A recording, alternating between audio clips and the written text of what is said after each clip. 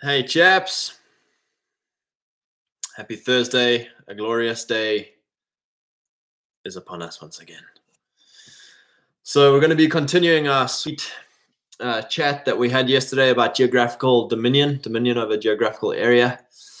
This whole thing of where we should be living, how we should be living. There was a great preach I saw, I don't know, 10, 15 years ago. It's this old English vicar by the name of Pawson. And he was saying, it doesn't quite matter who you marry. It matters how you marry. It doesn't quite matter where you live. It matters how you live. And it doesn't quite matter at what you work. It matters how you work. And it was a very great preach, basically saying that the how you do something is more important than the something. The whole how thing, we can obsess over the where. We can bring up maps, and it's often good. It's good to do that. We can bring up maps, crime statistics, demographics, toxicity and pollution, climate, political policies, etc. And you can overlay all these maps and be like, the perfect place is Phoenix, Arizona, or the perfect place somewhere in Vermont. Whatever the thing that we come up with, I was like, I don't know any place names in Vermont. But where Bernie Sanders lives, be a neighbor of Bernie. So, we can come up with the perfect place. The problem is you're going to move there. And you're going to expect, we as millennials especially, we have this idealization of magic dirt, right? Magic dirt of I'm going to arrive in the perfect place and it's going to be a Hallmark movie, a masculine Hallmark movie. The male Hallmark movie is guy comes in from out of town, wearing a suit, hates his life, puts on a flannel. He's the long lost nephew of some farm guy who's passed away, so he's taken over the farm, and he learns to drive the old pickup truck. And now life on the farm, and it's like, that's the masculine Hallmark movie, right? We're like, man, we all want to farm in rural Vermont or Montana or wherever, handed to us on a platter of like, here's you're plugging into community. You know all the neighbors, all the farmers in town, the main street. There's the sweet girl that you get married to, and it's like, yes, that's going to happen. That's going to be my amazing life. When what we're seeing is in a Hallmark movie is the fruit of three things. The fruit of belonging, scale of ownership, over time towards a constant and knowable group of people. So scale of ownership or investment or contribution over time to a knowable, constant group of people. And the Hallmark movie hits that without those three things, right? Because you coming into a new place, you don't know any of the people. That's the great thing of growing up in a rural area is like my best mate growing up, my dad was friends with his dad. My older brothers were friends with his older brothers. Our grandparents would have known each other. And then our children, if I were still living there, would be playing together. And it's like, you can't make that up by just arriving somewhere and being like, I'm the new guy in town. Like, let's have 4 generations of goodwill and tribal belonging. It's like, you can't make that. So that's something that our generation is just going to miss out on, right? We can ourselves put down roots, but it's only our children that are going to inherit time with a constant group of people. The next thing there that we can really work on is scale of ownership, scale of investment, scale of contribution. Rob, you rightly cite that book, Forging the Hero, where it's like he who does more is worth more, right? So if you're a very valuable man to the community, you will have a measure of belonging above that of just the guy trundling through on his 4th job application in the 5th town that he's lived in.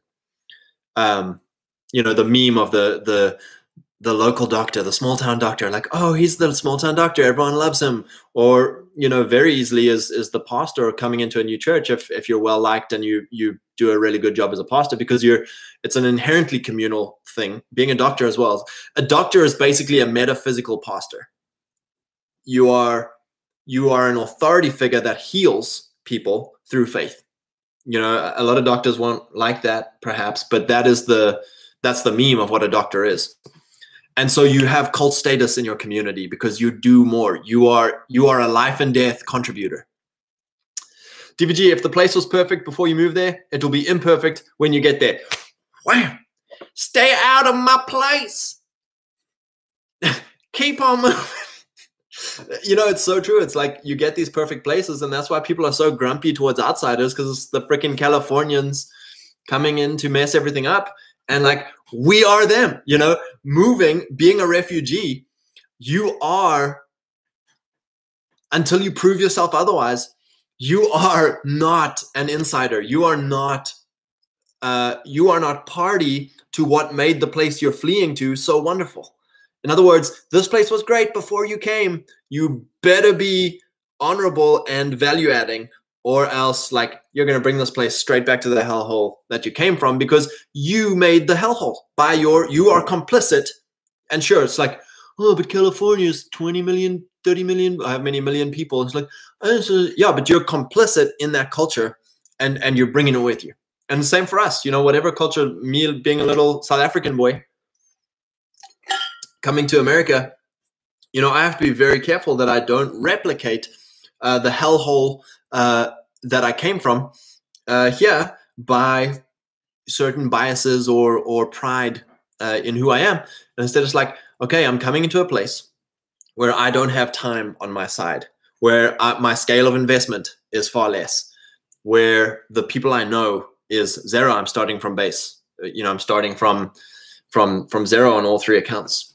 And so like to now expect belonging and expect communal camaraderie of the new guy, it's like, unless you're phenomenally valuable, you're not going to get it. Bo Hutchins, hey brother. DVG and Rob, yep, how's it, chaps? Good to have everyone on. So, you know, this thing of finding the perfect place. It's great if you are in a hellhole to be a refugee, you know, to be someone who comes cap in hand and being like, please let me into your wonderful paradise. I wish to abide by your culture. I wish to contribute massively. I wish to prove myself worthy of this new wonderful heaven that I am coming into. And, you know, a lot of times we don't have that choice in a community because of property rights. You know, it's not a thing anymore of communities, you know, blocking people out through homeowners associations or just overt territory keeping. So nowadays it's like, oh yeah, you can go buy the farm. Oh yeah, you can go buy the house in the subdivision. You know, oh yeah, you can just move in. But it's like, are you going to be accepted into the new community? And the way we do that is scale of ownership, scale of investment, scale of contribution over time. You've got to prove yourself. So a lot of millennials, you know, if we don't hit success right off the ground, we're like, oh, this sucks, they hate me, blah blah blah. And it's like, no, over time, like prove yourself faithful over time. You know, a lot of guys, a lot of old timers, they've been through many seasons, and they're like, let's see if this new guy's all he's cracked up to be. Let's see if this is good for us or not, you know, and they'll take their time. Rob, when you're an outsider, it is important to add value and avoid the diminishing of the opportunities and status of members of the group that you wish to integrate with. Yeah, and that's it. When we understand hierarchy, when we understand status, it becomes very easy to honor other people. It becomes very easy, not easy in the sense of like, we still have to do stuff. We still have to do the hard things, make the sacrifices, do the work. But it becomes easy to see how. You know, the roadmap is clearer when you understand hierarchy and when you understand status and when you understand that people are inherently operating in a hierarchical way. Tutamanga, hey brother. Good evening. You must be in South Africa. And yeah, so when it comes to W Laser, hey brother.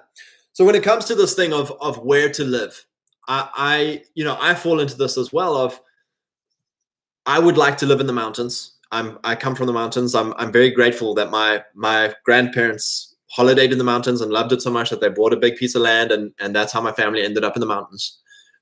And so I grew up there, and it was wonderful. You know, and now in America, you know, living in the Corn Belt where it's all flat and corn and winter for 4 or 5 months of the year, it's like, whoa, like, is this where we want to be? You know, and it's like a lot of the times circumstances play a heavy role for people in deciding where to live. You know, family, often, you know, if you're not the patriarch of your family, you're not going to be determining where they live. So either if you're happy to go be a bit further away, or if you want to live near them, that's a huge factor for people. You know, is where's my family, and how much influence do I, again, how much honor do I have within my own family to be able to have these conversations of, hey, maybe as a clan we need to think about the next 3 generations. You know, not many families can have that chat, but if you can, that's a wonderful thing to do as a family. Is like, you know, brothers, cousins, nephews, nieces, grandchildren, like, can we map out the next 3 generations as a clan? You know, not that we all have to share bank accounts and share a property and share our lives, because, you know, I know family boundaries are a huge weakness when it comes to family businesses and family planning and things like that as a family. But you can get to a place where it's like, hey, we love each other. There's something gained by living in a geographic area together, by dominating a geographic area together, by committing to having economic in-group preference as a clan. You know, if there's 10 cousins or nephews and nieces or whatever, and it's like we can help them out and put them in business or use their business or you know, it's like now you're thinking as a clan. Now you're thinking as an in-group of just your family. You know, and then we start tribing up and you start finding other families that you really like, and it's like, okay, now it went from 10 little nephews and cousins to like, you know, 2 or 3 families worth. So now you've got 30, 40 families who are, you know, and I'm talking very idealistically. I'm talking very, you know, pie in the sky here. This is something that it starts with us not ever having, like, we won't have this. We won't have this in our lifetime. I mean, maybe we will. It would be wonderful if we can have this. But for a lot of us, we are the pioneer. We are the patriarch. And we've got to have this vision of like, yeah, by the time my grandchildren come around, there's going to be a clan in-group economy. There's going to be a clan dominion over a local area. There's going to be a clan ownership of tons of property, and we're going to push for seats of power, and we're going to, you know what I'm saying? Like, there's this clan identity that we have been totally shamed out of and brainwashed out of. Chutamanga, it could start with security. Yeah, you know, and that's a huge thing. What is civilization? Civilization is the peace and prosperity of your progeny, your people and your place. Peace comes by men of force being able to have security and laws and execute laws. And so when there's a breakdown of law, we crave security. We crave peace again, right?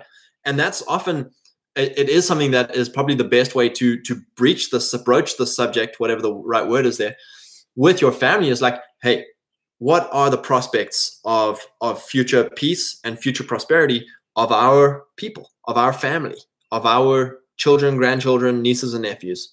Should we stay in this area? You know, and the investment might be too high, the sunken cost, right? There's sunken investments in areas that, like, guys, we can't leave this. We've got too much property that we won't get return for. We won't match this, you know, anywhere else. And it's like, okay, that's fine.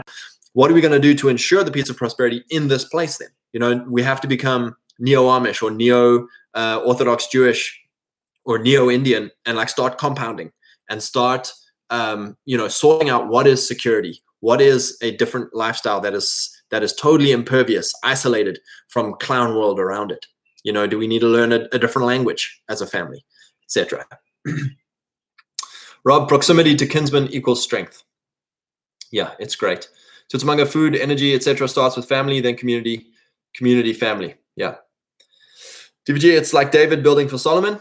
He fought the bloody wars so that Solomon could have peace and build the temple. Yeah, that's the template. You know, that is the template of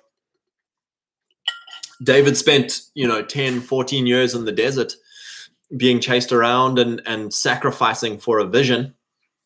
that, you know, looked for a long time like it wasn't going to materialize. And so Solomon, you know, and there again, Solomon is the product of much mistake and much foolishness, but still to the point of we're going to have a heart after God and wipe up our mistakes with repentance, wipe up our mistakes with like, I'm still God's anointed. I'm still God's, you know, so even if, oh, I made a mistake, I went to the wrong place. Oh, I made a mistake with these life choices. Oh, I made a mistake financially. I made a mistake communally, whatever it is, right? We have to have this understanding, Deuteronomy 28, I am blessed. Like there are no mistakes that I cannot come back from. You know, I'm a man whose heart is after God. That's a great declaration for yourselves, chaps. I'm a man whose heart is after God. I am blessed. He will bring me in. You know, and so Solomon is an amazing template of that. Like David just made some right screw ups. And instead of getting Jonathaned, you know, Saul makes a huge screw up he disobeys God's word. Jonathan is messed up by his father's sin. David, a man after God's own heart, never ever disobeyed God's words to him, right? He messed up. He made some moral issues. He betrayed his friends. He betrayed his men. But he was repentant, and he was always a man after God's own heart. And so Solomon just carries on having that blessing. Solomon never got what Jonathan got. It's unfair. And it's like, yeah, God's unfair because David understood sonship. He understood kingship. Yeah, alrighty. So getting into this whole thing and then of the how we live. The one of the issues that we are struggling with in America is consumerist, capitalist, materialist sort of comfort living where, you know, again, we don't know our neighbor across the street. We're just here for a job. We'll move for another job. You know, subdivision, you know, property doesn't play into this very well. Like property prices are so expensive that it's hard for young guys to go get their own property and start a family and have space. And so the how becomes a huge thing of how do we get into a place where life becomes affordable. And we have that paradox of, well, the income is in the cities, but the cheap land is in the rural areas, you know? And so I feel now more than ever is a time to try and bridge that gap with either, you know, dropping out into the survival economy, you know, dropping out of the slavery economy of being in debt, being in consumption, and just being in a cycle. You know, work your 40 hours, eat microwave food, have your cars on lease, you know, just be in that rat race. You get the drop down into survival life where it's like, okay, we're going to find a super cheap piece of land that we can pay off. We're going to live super cheap. We're going to grow our own food. We're going to discipline our desires. We're going to sell all the nice cars and sell all the nice trinkets and live a super affordable, super lean life, but you're free. You're time free. You're out again on the land. You know, so a lot of guys with the homestead guys, that's the way they've gone, right? Is the survival economy. Or you can bump up and go into the significance economy, right? Start a business, you know, sell a product or a service around your talent and your skill that you know of. I'm not going to work it's the same way. It's all the same sacrifices, right? It's all the same change of lifestyle again, where you are now in control of your time and you're now building your own business above the slavery economy. You know, so either way works. But to get yourself out of that cookie cutter suburban debt consumer life and get ourselves into a place where we are able to, we're not controlled by the masters of that place. You know, so often the bankers are our spiritual authority. You know, the borrower is servant, is slave to the lender. And so, you know, and again, I'm not talking about the significance economy guys, the rich dad, poor dad guys who are leveraging to build assets. I'm talking about the guys who are leveraging to build liabilities. You know, oh, I've leased 20 new cars, leased a new boat, I'm renting my house. Like, you know, credit cards are maxed out, student debt is maxed out. You are subject to your masters, and you just have to keep pushing the cycle that you're like stuck in, you know, hoping somehow to get out. And so the rural life, it doesn't lend itself to that consumption fuel. You know, you go live in the city, you're like, man, I can't drive my beater car. I can't wear these unfashionable clothes. I can't wear the same jacket twice in a row. You know, everything pushes you to the keeping up of appearances. And whereas in the rural areas, it's like driving a beater car, no one cares. Wearing the same overalls, no one cares. Not going to the fancy restaurant, no one cares. There is no fancy restaurant.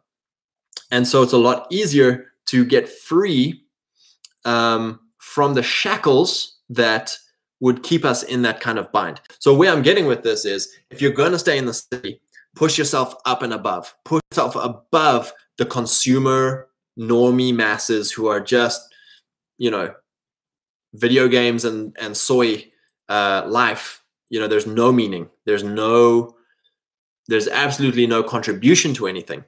Second thing, if you're going to stay in the city, is to find that Dunbar number, that stable, you know, so factors of belonging is scale of investment, scale of contribution over time to a knowable, constant group of people. And that's hard in a city, right? Because there's so much vagrancy and so much unrootedness. But if you can find, just narrow it down, you know, to 12, 40, 120 people that you can be stable with, that you can contribute your life to, you'll find meaning and belonging in the city. DVG, David even fought for the Philistines for a couple of years. Yep, funny guy. You know, he knew a few things that we still struggle to wrap our head around. You know, that's why I'm loving sitting in this book of 1 Samuel and just reading about Saul and Jonathan, reading about David. Because it's just like there's so many things that you're like, I don't understand. I don't have a full grasp of kingship yet that he did, you know. Rob, 100% on leverage. Debt is a tool. It can be used to build wealth or as a weapon to destroy wealth. Yeah. You know, and that's why I say to a lot of guys now, it's like, man, if you're good at the stock market, extract every little penny you can get out of that thing. Like freaking crush it. If you're great at property development, and like crush it. You know, my big thing is like in a broken, corrupt system, if you know how to game the system, game the heck out of it. Like go hard at it. Just don't get yourself burned. You know, if you're a guy who is unsure about this or not confident about it, then yeah, rather do things the clean way. But if you guys have got skill in this and you've got wisdom on this and you've got an anointing for it, a lot of you guys in the economy domain, it's like, go hard, man. Go hard and just absolutely crush. All right.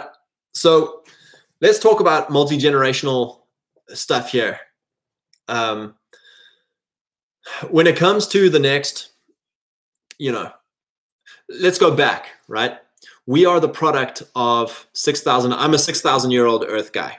You know, that's my grug brain take on creation. 4,000 years pre-Christ and 2,000 years since. So 6,000 years from Adam to me. I am the result of 6,000 years of exquisite breeding and stock selection. And obviously that's a bit too far of a concept to understand. So let's just go back, you know, 4 or 5 generations, you know. So I know who my dad was. I know who my grandfather was. I know about my great-grandfather. And before that, you know, I know the names, but I don't really know what they were doing, where they were, that kind of, I mean, I know they were in England, but I don't know, you know, all their life. So about the 4th generation back is where I become unrooted. I become lost at sea in the great genealogy of 6,000 years. And for us to sit in this place and understand that I'm the product of even that I'm the product of 4 generations, you know, so of like 8 different people's lives culminated in me. And what were they thinking about me? What were they hoping for me? You know, what were they thinking for their children, for their children's children? What inheritance were they laying up for me? What were their hopes and dreams? When we can just sit in that place and be like, it's pretty mystical, man. That's pretty meta. That's pretty cray-cray. And it's like, that's a wonderful place to really just sit and think, sit and think like, man, who was my great-grandfather? What did he do? What did he like? What was his personality like? What were his struggles? Like if he could have had a journal, like, man, that would be cool to read through all this stuff. Like, what did his friends say about him? Like, did his friends like really like him? Was he a part of the community? And, what did he do? And what are like the stories that were told about him? Old George Hatherley. And what persona did he hand down to his son, who then handed down to his son, who is now handed down to me? If I had seen 4 generations back, I'd be like looking at a guy kind of like myself. Would it be like, whoa, this guy's kind of like me? Like, it's a great thing to think of, right? Now let's flip that over and let's go down the generations, and let's not go 200-300 years. Here's another thing, right? A lot of guys are like, oh, brother, Christ is coming back. The world's all going to burn, blah, blah, blah, blah. It was really funny. My wife and I, we took like one of those personality things a while back, and they said on a scale of 1 to 5, do you believe Christ is coming back in your generation? And my wife's personality is like, yes, Christ is coming back. In my generation, I'm like 0. Like, no, he's not coming back in my generation. And both can be theologically supported. Both are correct, right? And so we should live both ways, right? We should live always to account of Christ is coming back tomorrow, right? Live to account, keeping a clean conscience, keeping our mission, our talent, not buried, but working.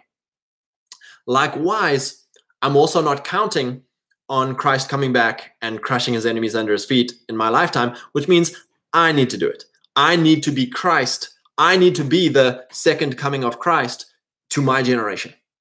I need to be the Sun King in my generation, right? So that my children can be the Sun King in their generation. So that should, another 1,000 years go by, we weren't the guys who were just lying on the beach going like, oh, when is God going to come? It's like, no, we were out crushing. We were out being Christ to this earth in our generation.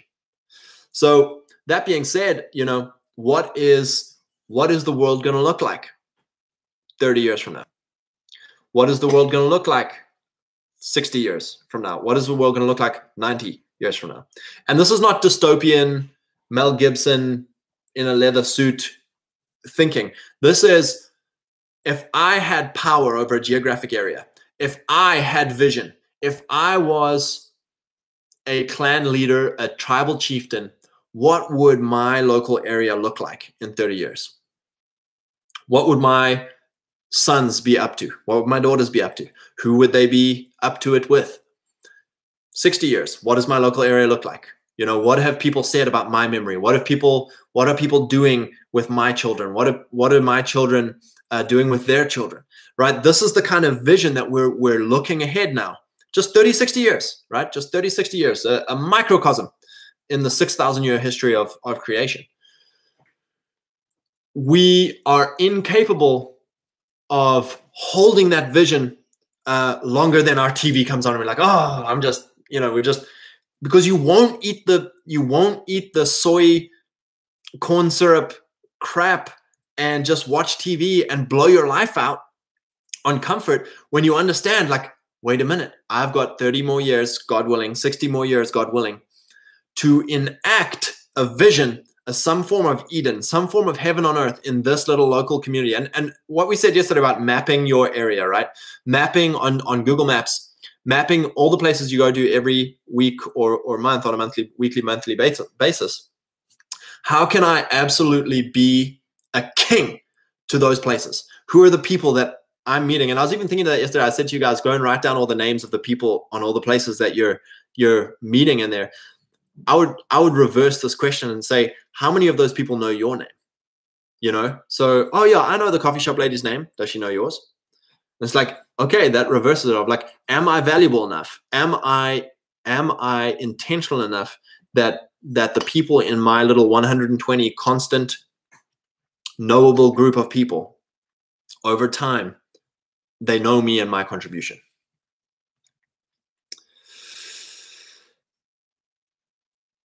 W Laser.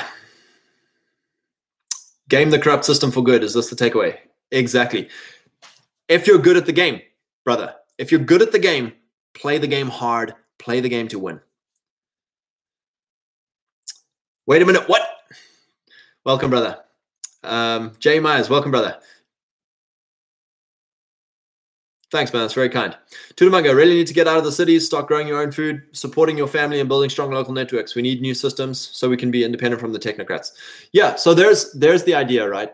Is independence from your overlords, but not only independence. We want to build our own levers. We want to build our own institutions. There's two institutions, right? There's institutions that we control. Let's call them negative and positive institutions. Negative institutions are the ones that we don't have to fight anyone for. Marriage, right? Marriage is an institution. You don't have to fight the left of a marriage. You just go find a girl and get married. Children are an institution. You don't need to fight the liberals over government school. You just homeschool your own children.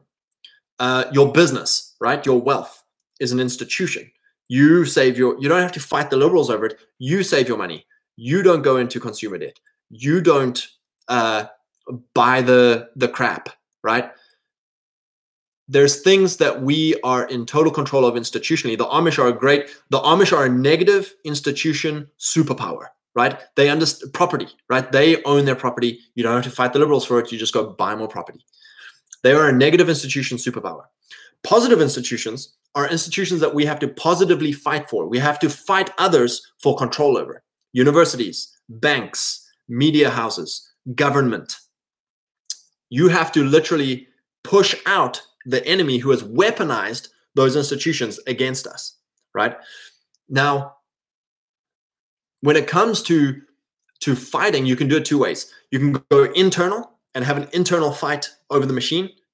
Install the virus software of we're putting in sleeper agents. We're a secret society of guys going into government and taking them over, subversion. Or you can copy and build your own and fight it out on an institutional level. So instead of going back into Harvard and subverting the subverters and taking it back for Christ, we start a new school, right? And you don't ever let it get subverted against that. And now you challenge Harvard for supremacy in the academic realm. So those are the two institutions that we're looking at.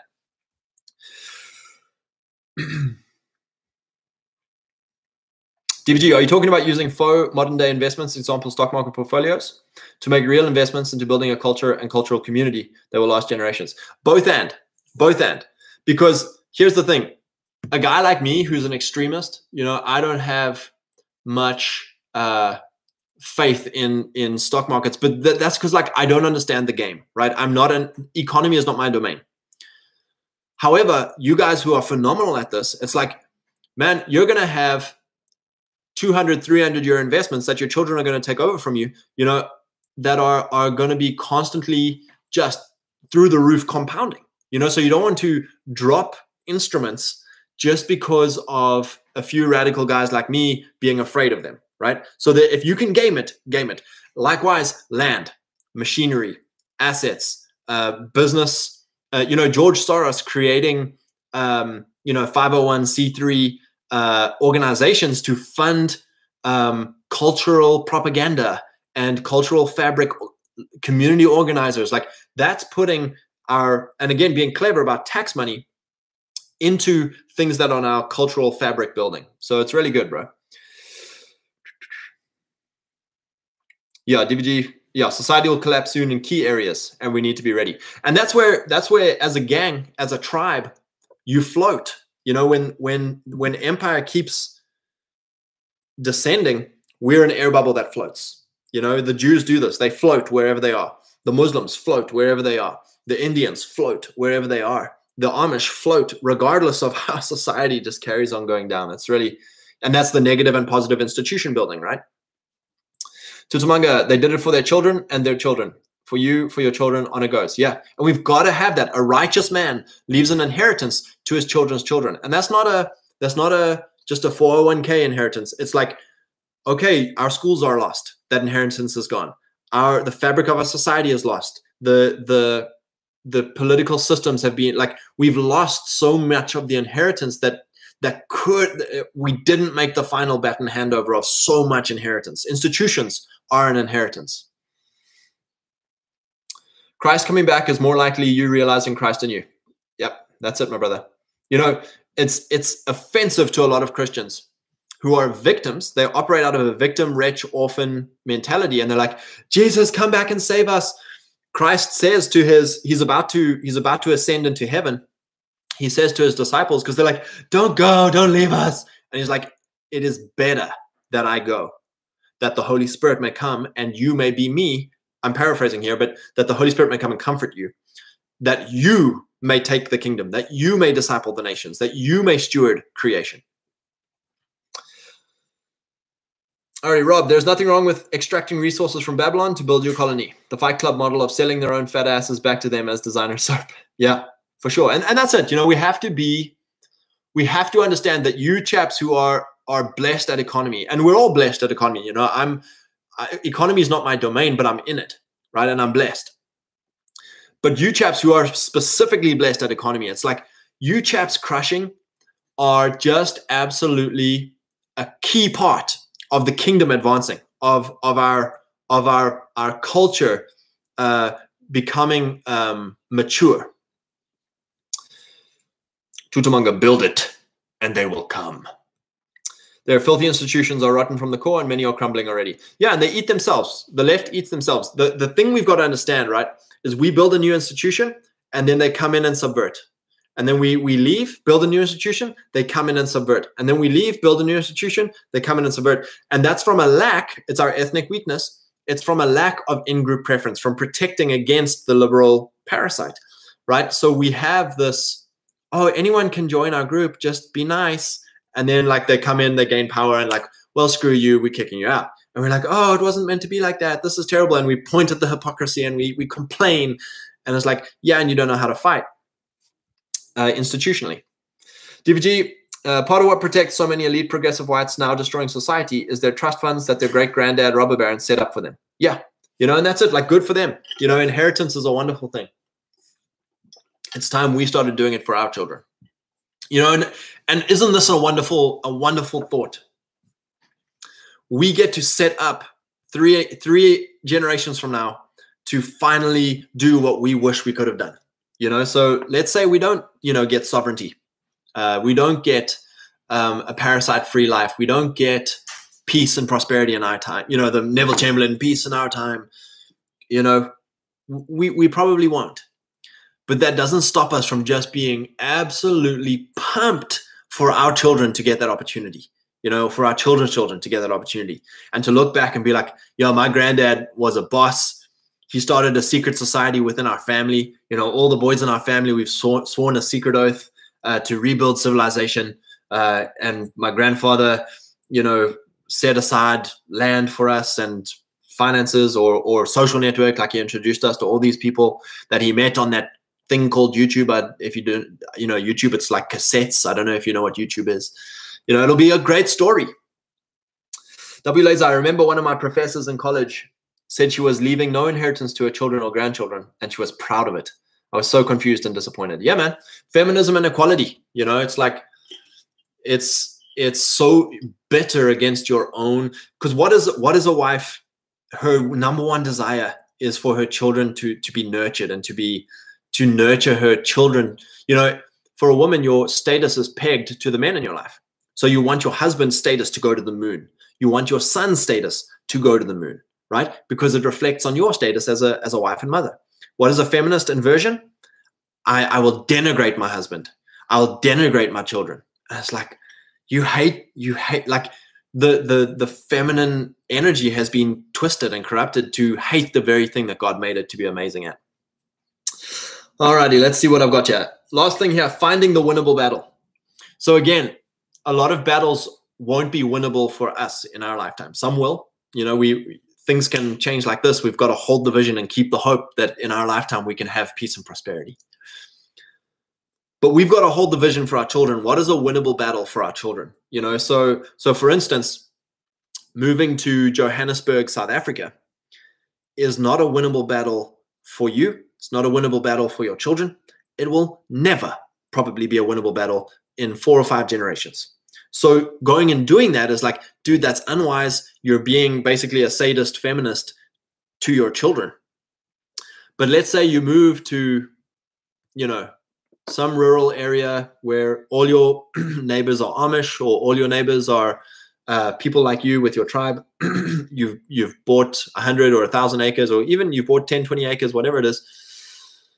And what are your children inheriting there? It's like, oh yeah, our children are going to inherit a stable community with people they know.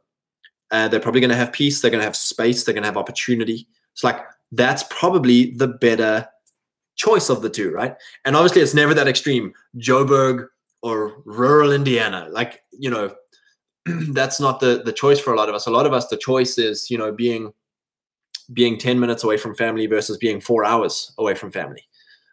You know, that's the hard line that we're looking at. Or in some cases, you know, like guys in you know, South Africa or Britain, you know, it's like, shucks, do I leave and go across the ocean, you know, to start something new for the next generations? Tutamanga, we can't change the world, so bring it home and inspire others. Yeah, exactly, brother. You know, we want to bring that scale back to local and practical, not global and virtue signaling or outrage. Global. That's it. The left are great at global and virtue signaling. The right are great, or not the right, conservatives are great at global and outrage. I'm outraged. It's a form of virtue signaling, right? It's a form of saying, I'm outraged at Drag Queen Story Hour. I'm outraged at 1 million immigrants a month. I'm outraged at sex change stuff. And it's like, yeah, but what are you doing? Like, no, I'm outraged. I'm outraged. And it's like, yeah, but what are you doing? No, I'm outraged. You know, it's virtue signaling on our side. Yeah, Tutamanga verse, telling others what to do, show them and inspire them to choose greatness. I love that. I love that one cartoon, either by Stone Toss or by who's the other chap? Anyway, it's a picture of Gandhi, and he's got all the corporate logo sponsors on him and the rainbow flag and stuff. And the quote is, force others to be the change you want to see. And it's like, exactly, like trying to force people, you know, it's like, stop it, go home, live your own life, like be a responsible man, contribute to your community. You know, we can't control community. People are so afraid of Amish patriarchalism. They're so afraid of cult, Waco, Jim Jones, cult. You know, even Mark Driscoll was like, oh, he's a tyrant. He's a bloody dictator. And it's like, you've memed community, the strength of community with a strong leader, with strong men. You know, you don't control strong men. You lead them. You inspire them. You encourage them. You call, you challenge them. But you don't control. You know, strong men will not be controlled by other men. It's all fractal, family, community, nation, then global. Exactly. So let's ask this question for ourselves, finding the winnable battle. You know, sit down on this. I think just some takeaways for us from this. Think back the last 2 or 3 generations and just have fun, you know, thinking about who your dad was, how his life went, thinking about who your grandfather was, how his grandfathers were, how their life went, your great-grandfathers, who they were, how their life went. And what they should have done differently if you could go back in a time machine, that classic meme, go back in a time machine and have the two Chads facing each other. Grandfather, you need to move to this place. Or, you know, what would that conversation have been? Or like, grandfather, good job. You know, whatever it is. And maybe even have like a wholesome, you know, grandfather time machines in and be like, are you winning, great-grandson? Yes, great-grandfather. And then we need to think about our future, you know, our future generations. Is where I am setting them up to win? Is where I am a winnable locality? And if it is, that's great. How can I improve, increase, protect that? If it's not, how could I change that? Could I influence this place in 30 years? Or do I need, is it unwinnable by me and I need to check other things out? And then defining that, what is the win? You know, we need to define, I've just laid a little definition there for us of the peace and prosperity of our people in place and progeny, right? But what is peace? Is peace, you know, cultural peace, monoculture? Is peace, you know, very, a certain set of cultural norms and laws? You know, so for instance, me moving down to Louisiana bayous, I'm probably not going to have a peaceful time fitting into French Acadia, shoot the alligator. I'm not going to fit into that culture. I mean, my children could, and am I going to be at peace? Am I going to have peace seeing my son grow up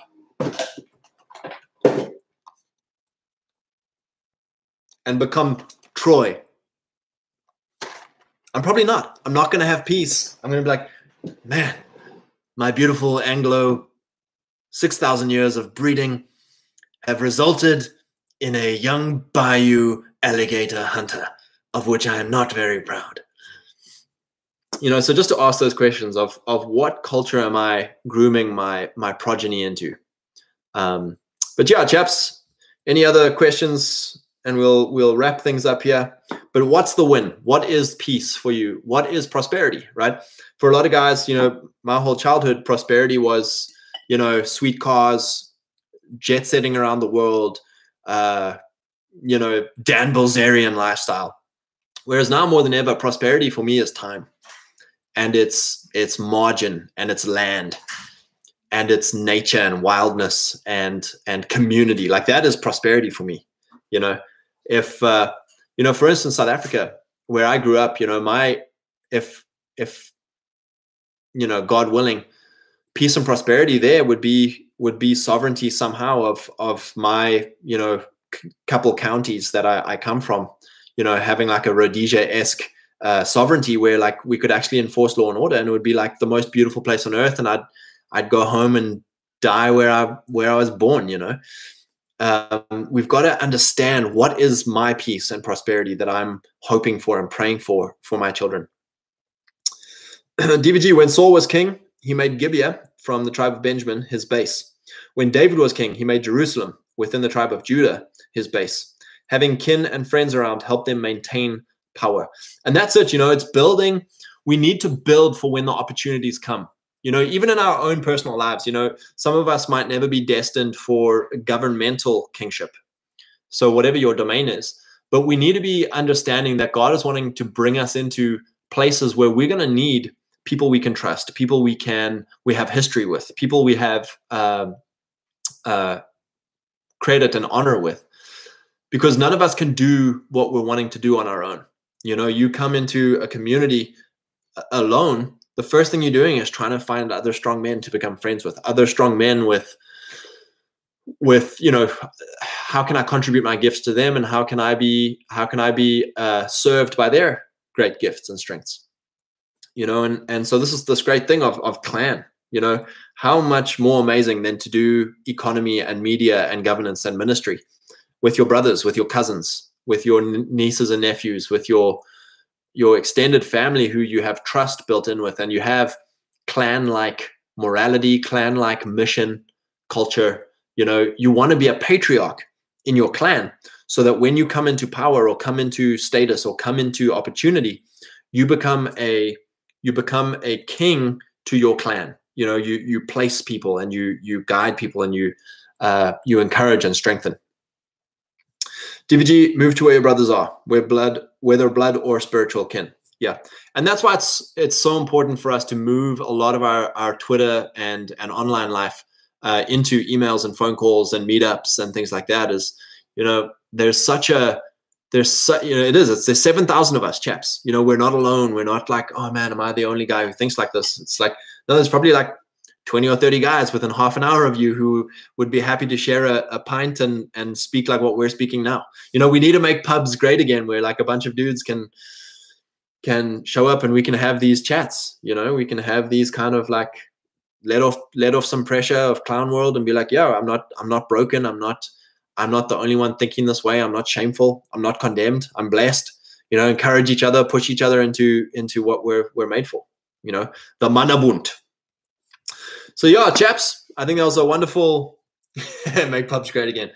I think that was a wonderful chat. We can always carry on chatting about this. It's such a wonderful topic for us. You know, this thing of rebuilding civilization, of rebuilding tribe, and it all starts with clan, and you being the patriarch of your clan. You know, you being the first great start of your aristocratic line.